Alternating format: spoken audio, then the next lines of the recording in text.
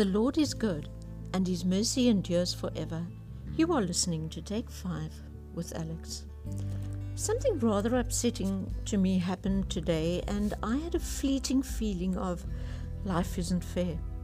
I say fleeting because I have learned the hard way that life definitely isn't fair. And when things happen that we don't like, we have to go forward and make the best of it. It's like when someone goes on a trip around the world and your holiday consists of a long weekend visiting family. Not that there's anything wrong with visiting family, but you get what I mean. There's a great contrast. Everything in life is relative. If I have a car that gets me from A to B and you have a Porsche and a Range Rover, I will think that you are rich and privileged. But the guy who only has a bicycle feels like I am privileged. Someone who walks wherever they have to be and lives in a shack might envy the man with a bicycle. I was speaking to a missionary, and she said that even though finances are really tight, she reminds her children that they are building a mansion in heaven. Matthew 6 verse 19 to 20. Do not lay up for yourselves treasures on earth where moth and rust destroy and where thieves break in and steal. But lay up for yourselves treasures in heaven, where neither moth nor rust destroys, and where thieves do not break in and steal.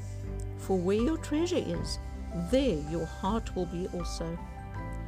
How do we teach our hearts not to be attached to earthly things and earthly treasures, when that is what we can see and what we are dependent on to survive daily? It's a hard thing because it's so acutely real. The Bible says if you don't work, you won't eat. But what if you can't find a job? I live in a place where the unemployment figures are really high. If I drive through one township, at any given time, there are many, many people who are doing nothing because there isn't employment. We live in a country with an employment rate of 27.6%. That's what Google says. Yesterday's newspaper said 37%.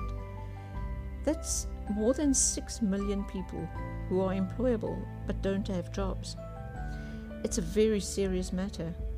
When people are employed and can take care of their families, they feel useful and worthy. When you have children to feed but you don't have money to buy food, you can easily fall into depression or even resort to crime. Where unemployment is high, so is the alcohol abuse, drug abuse, and domestic violence. It sounds so depressing, and if that's what we concentrate on, it will cause us to become depressed. The only answer to the problem is Jesus. If people can realize there is hope, they can live differently. In Luke 16, Jesus tells the parable of the unjust steward. The steward cheated his way back into his master's favor. Verse 8, so the master commended the unjust steward because he had dealt shrewdly. For the sons of this world are more shrewd in their generation than the sons of light. Now look what the Message says, verse 8 to 9. Now here's a surprise. The master praised the crooked manager. And why? Because he knew how to look after himself. Streetwise people are smarter in this regard than law-abiding citizens. They are on constant alert, looking for angles, surviving by their wits. I want you to be smart in the same way, but for what is right, using every adversity to stimulate you to creative survival, to concentrate your attention on the bare essentials so that you'll live, really live, and not complacently just get by on good behavior. To me, this means there is a different way of living that we might be missing. And this takes me back to Matthew 6 verse 33, once again in the Message. People who don't know God and the way He works fuss over these things. But you know both God and how He works. Steep your life in God reality, God initiative, God provisions. Don't worry about missing out. You'll find all your human concerns will be met. Are we serious enough about our relationship with our Father, or are we just playing games? We must remember that money is here on earth. You can't take your money with you when you die. Money is treasures on earth. Your relationship that you have with God is forever. And whatever you do, do not ever think or allow someone with money to think or to get away with being better than you. Just because someone has money does not mean he's superior to you or that he is better than you.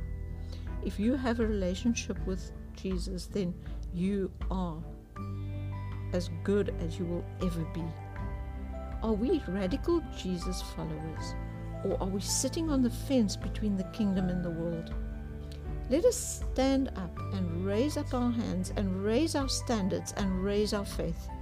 Let us be salt and light, and let us never become one with this world or conform to its thinking.